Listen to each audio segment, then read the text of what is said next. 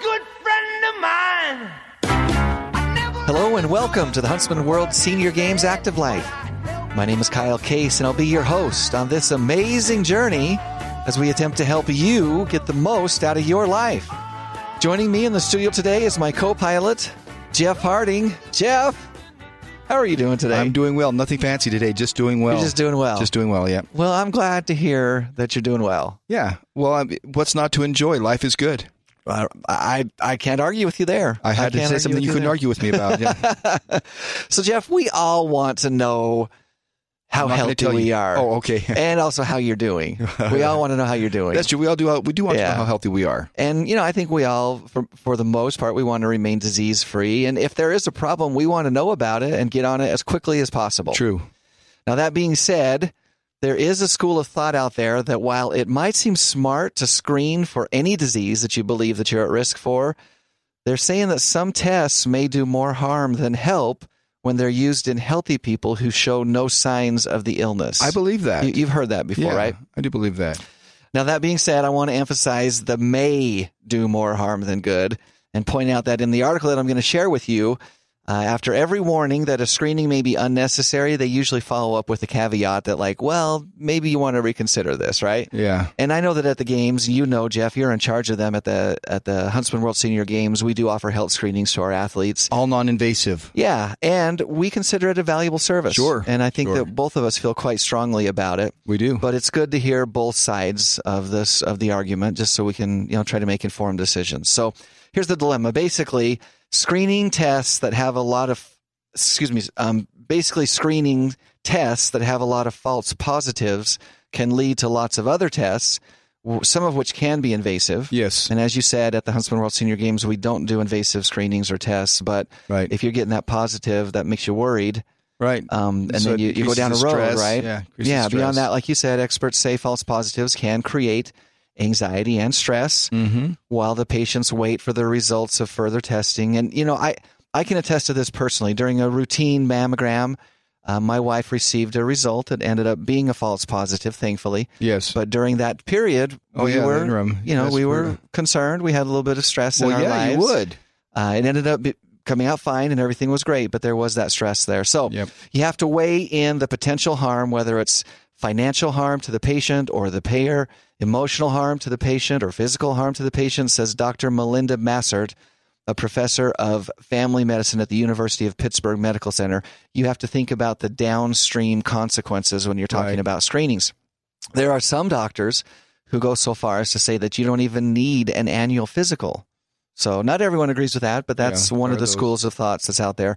So I want to share with you a list of tests that they say you should probably avoid if you're healthy, and I want to emphasize the if, and if you have no symptoms of the disease for which the patient is being screened. So all of these screenings are good screenings. There's nothing inherently wrong with them. They're just saying maybe rethink having this screening on a regular basis. Your body says, hey, we're doing good. Yeah, absolutely. So the first one is an annual EKG. Yeah. Have you ever done an EKG? I've never had one. Yeah, I haven't either. So heart risks are often underdiagnosed, especially in women. So women may be encouraged to have an electrocardiogram to reveal hidden problems. However, the United States Preventive Service Task Force recently advised against this test in people who are at low risk of heart attack or stroke. The USPSTF, great acronym there, even went so far as to say that there wasn't solid evidence for or against EKGs in people who were at intermediate to high risk, but who had no symptoms. Oh, wow. Now, here comes the caveat that I talked about. Right. That doesn't mean the tests have no use, said Dr. Thomas Gaziano, an assistant professor of medicine at the Harvard Medical School. They are useful for diagnosing conditions like atrial fibrillation or abnormal heart rhythm. So, again, all of these screenings have their place, but it's just the idea of, is it right for me, right? Here's another one, yearly blood tests. People come into the office for their annual exam, and many people expect their doctor to order the standard panel, says Massert.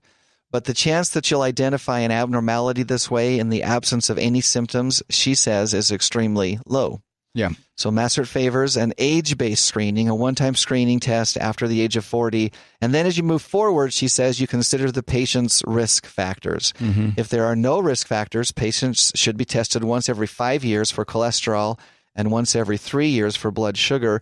But if you have high blood sugar or you're obese or overweight, then testing for diabetes is warranted. Right. So again, there's a time and a place. And I'll say, I went in for my physical this year, and the doctor wasn't going to do the blood screenings. Right. And I said, well, let's just do it one more time. I just wanted to see where I'm at. Actually, I wasn't high in my cholesterol, but I was at the higher end of normal. Right. And I had made some lifestyle changes and started eating more vegetables and stuff. Better. So I wanted to see if I was doing better. And I actually went up 50 points. Oh. So now I'm in that stressful, like, is there something wrong with me? What's going on? And I'm going to, kind of keep doing these things that were supposedly helping my body. Eat more oatmeal. Eating more oatmeal and oats. I'm actually eating more Cheerios than oatmeal. I have a hard time with oatmeal, but I'm going to continue to do these things, and then in October I'm going to do this screening again just to see where I'm at, see if that was a false positive or if there's really something going on. So anyway, I can attest to some of what's being said here. Yes. A couple of more really quick. Whole body MRI scans. So the question about, do we have diseases or are they in our future? A whole body MRI scan, they're promoted as a way to diagnose diseases like cancer before normal screenings can detect them. The problem with an MRI may be that it sees something that looks abnormal but may never develop into anything serious. But then you've got that stress of what's going on, Yeah. Another one that they say, the exercise stress test. A recent survey showed that in the last 5 years, 1 in 8 asymptomatic Americans between the ages of 40 and 60 were getting heart stress tests. There's a huge cost that's associated with that, and there's a potential for false positives that lead to more downstream tests that may end up being unnecessary. Right. Well, and exercise is stressful, just period. So if you're doing absolutely. it, you're going to have some stress. Yes. Absolutely.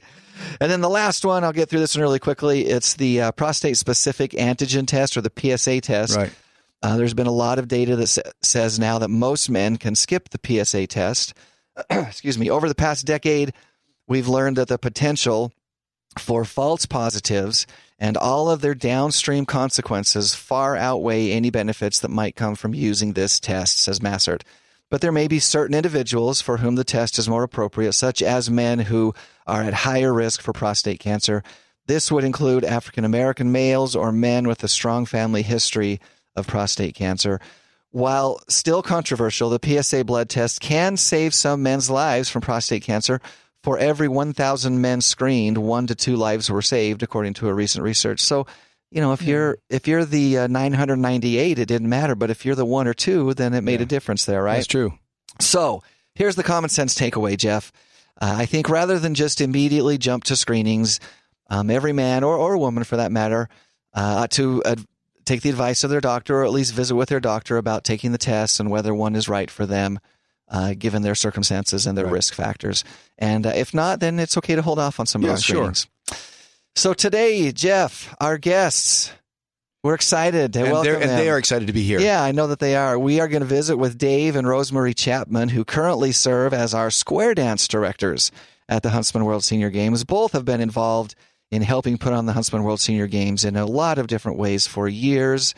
In fact, they've both been involved for much longer than you and I have been at the games. And we're excited to have both of you here with us. And we do need to point out that, yes, we do have competitive square dancing at the Huntsman World Senior Games. Absolutely. We're going to talk about that, what that looks like, what that means, and how that works. So Dave, just to get us started here, tell us a little bit about yourself, where you're from, how you got to St. George, and how you got involved with the Huntsman World Senior Games.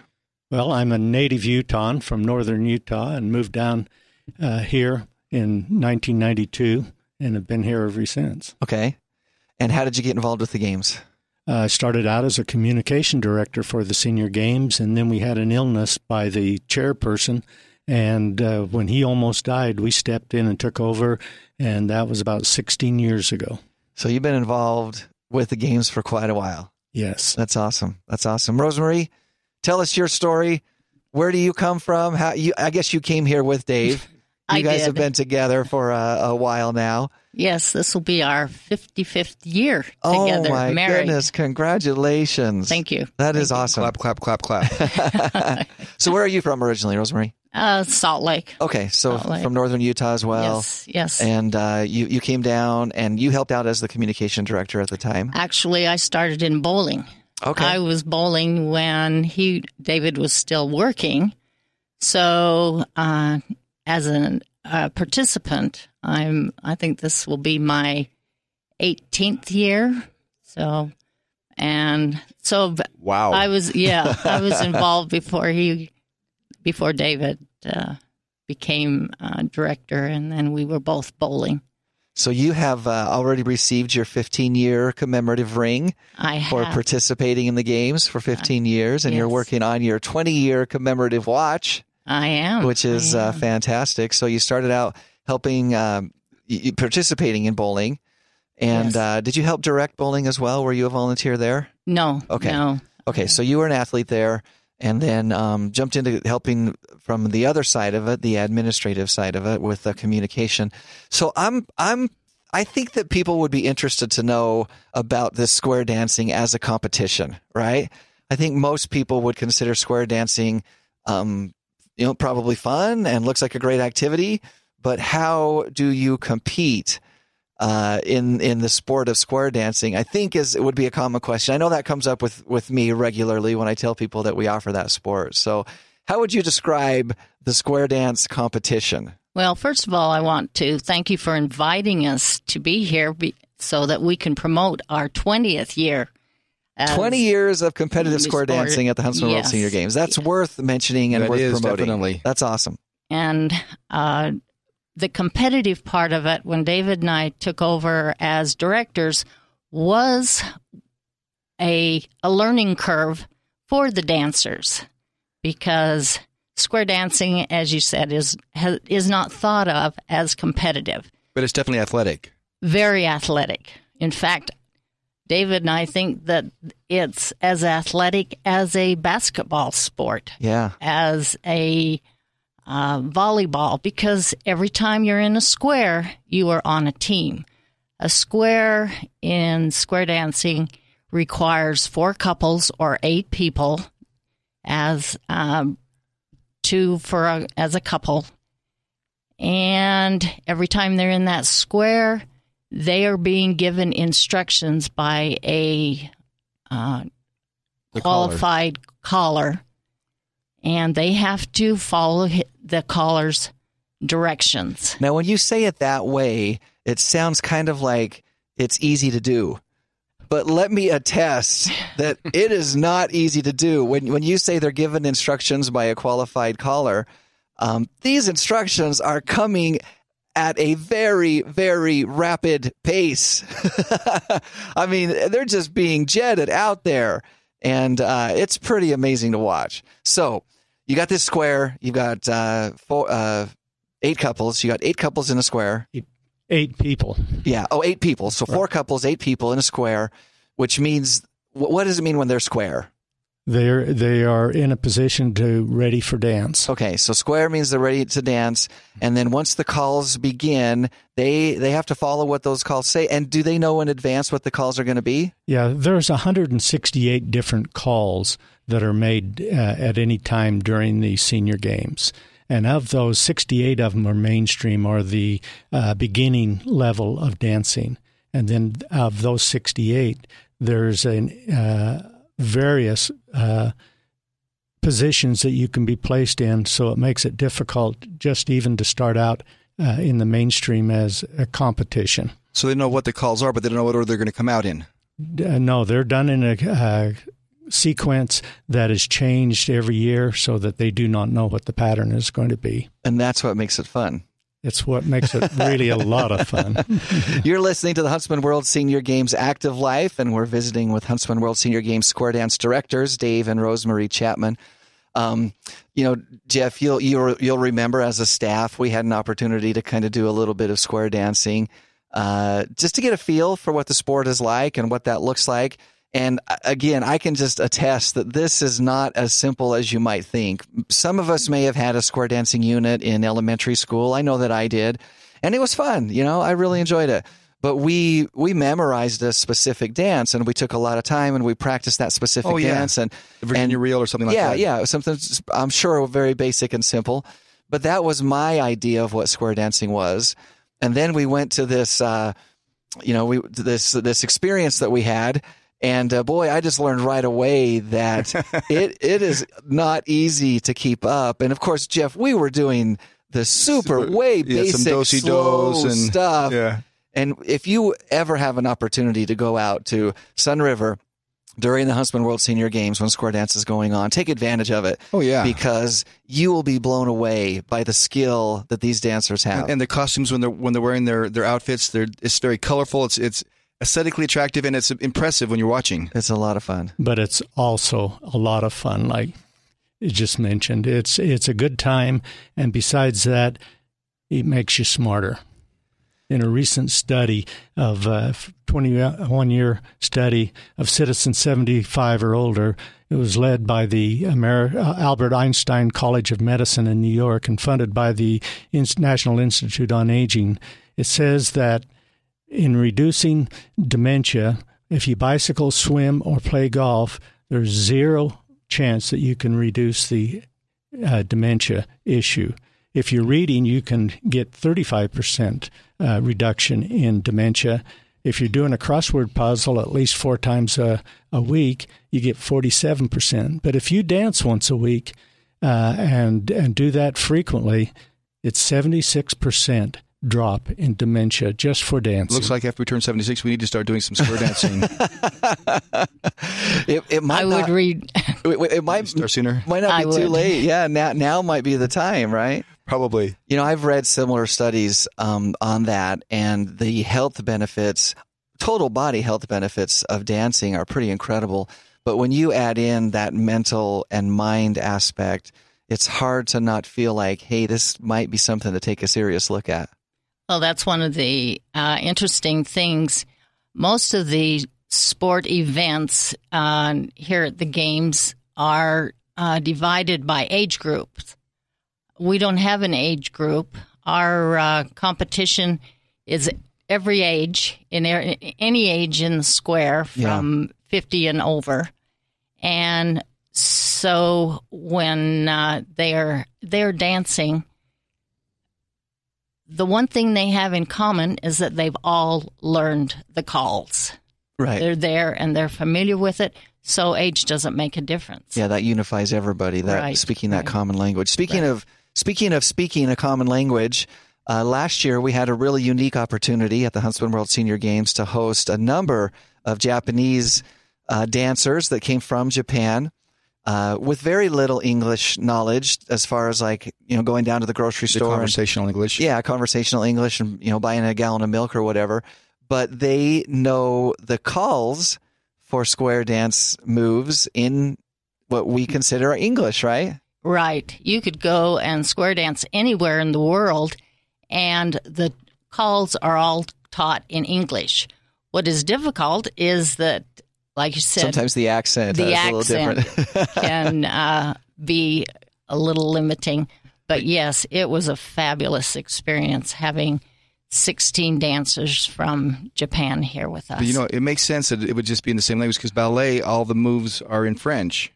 That's true. That's true. We just learned the French words. So dance really can unify people all around the world. If we could just get Kim and Donald on a dance floor, I think we'd end up making some progress, solve some problems there, right? And probably have a good laugh. And probably have a good time as well. So tell us a little bit about these Japanese dancers, how they kind of got here and what was the experience when they were here?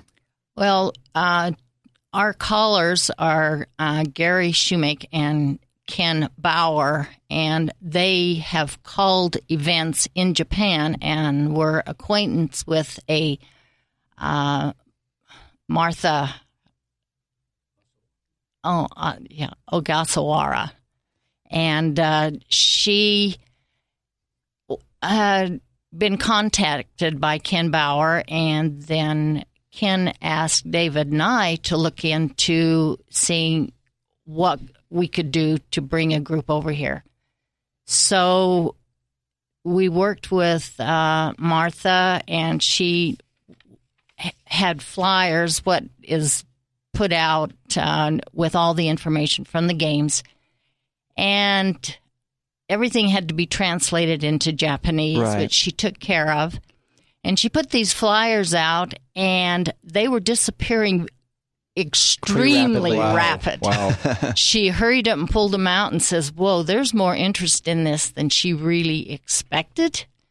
And she says, I'm going to start hand-picking the number or the participants.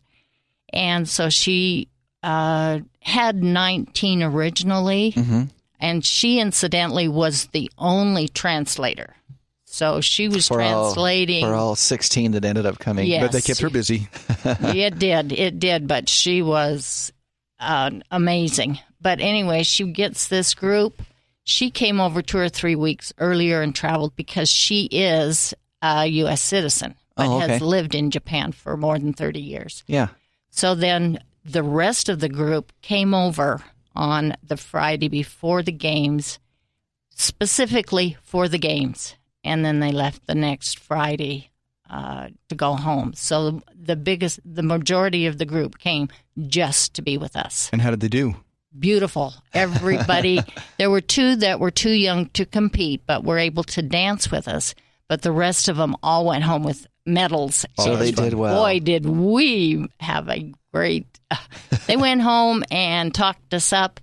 And they're not coming back this year, but there's already a group coming back for 2019? 2019, yes. Wow. Well, that's awesome. So once again, that the concept of dance bringing people together. And, one of the things that you shared with me that I didn't know beforehand was that idea that all the calls are the calls that are universal. We'll say English, but... Alaman left is, is that really English? I don't know what it translates to, but it's English. It's just a call, that tells you a certain dance move, and that idea of bringing people together under a common language and, shared values and beliefs within the, that dance community is really kind of inspiring to me. And I find that fascinating that's the way that it works. Kyle, one thing I'd like to mention is we get a question at almost every celebration that we put together, Square Dance. Why is square dancing competitive and in the senior games? But if you think about it, it's a mental sport because you've got all of those 168 calls to know and be able to react to very quickly. But it's also aerobic. We have 5 to 7 minute tips where we'll dance for that long, and then we have to rest so that we can get our heart rates down before the next tip. And having done it, you do have to rest to get your heart rate down. It is aerobic, and especially at the pace that the good dancers are doing it. For Jeff, for you and I, let's be honest, we were out of shape, but that's our fault. Yeah. We were heavy breathing, but we weren't doing anything that was exceptional. But when you see people really dance, square dance, that are good, it's an active sport. It is very active. The last thing is we're a team event because if one person breaks down in that square, then the square breaks down and they have to stop dancing until the caller gets them into a position where they can start again. So it really is a very competitive sport as well as a lot of fun for the senior games. Great. And it's worth just clarifying that is how the competitive aspect of it works. When every dancer is following the calls perfectly, then they are in a square and everything's correct. If someone gets out of sync, then a stopwatch starts, and that stopwatch runs until everyone gets back in sync. And the squares with the smallest amount of time on their stopwatch are the squares that win at the end of the day. And that's amazing. So Dave and Rosemary, thank you so much for joining us. That's all the time that we've got to visit with you, but we're so grateful for your help with the games and glad that you could join us today. Thank you. Thank you. It's an honor to be a part of this organization. Thank you. Thank you both so much. So Jeff, registration for the Huntsman World Senior Games is open, as we know. Yes, it is. We've already reached participation caps in a couple of sports, specifically pickleball and bowling. But still get in there. Square dancing is open. Square dancing is open. Go through that registration process, even if your sport happens to be closed, because a lot of times we can get you off the waiting list into the tournament. And again, there's 28 other sports that are ready to go. Visit seniorgames.net and register today. The 2018 dates for the Huntsman World Senior Games are October 8th through the 20th, so you've got plenty of time to get prepared. But don't delay on the registration part. Also, don't forget to tune in next and every Thursday at 5:30 p.m. Mountain Time on AM 1450 or FM 93.1 for the Huntsman World Senior Games Active Life. You can also subscribe to our podcast on iTunes or Google Play, and you can even find us in your Stitcher app as well. It's easy to add us to your list of favorite podcasts. Just search for the Huntsman World Senior Games Active Life, hit subscribe, and you'll never miss an episode. And if you have an idea for a show or a question for us, shoot us an email at activelife@seniorgames.net. Our quote today comes from H. Jackson Brown. He says, "The best preparation for tomorrow is doing your best today." Amen to that. Until next Thursday, stay active. Bye, everyone.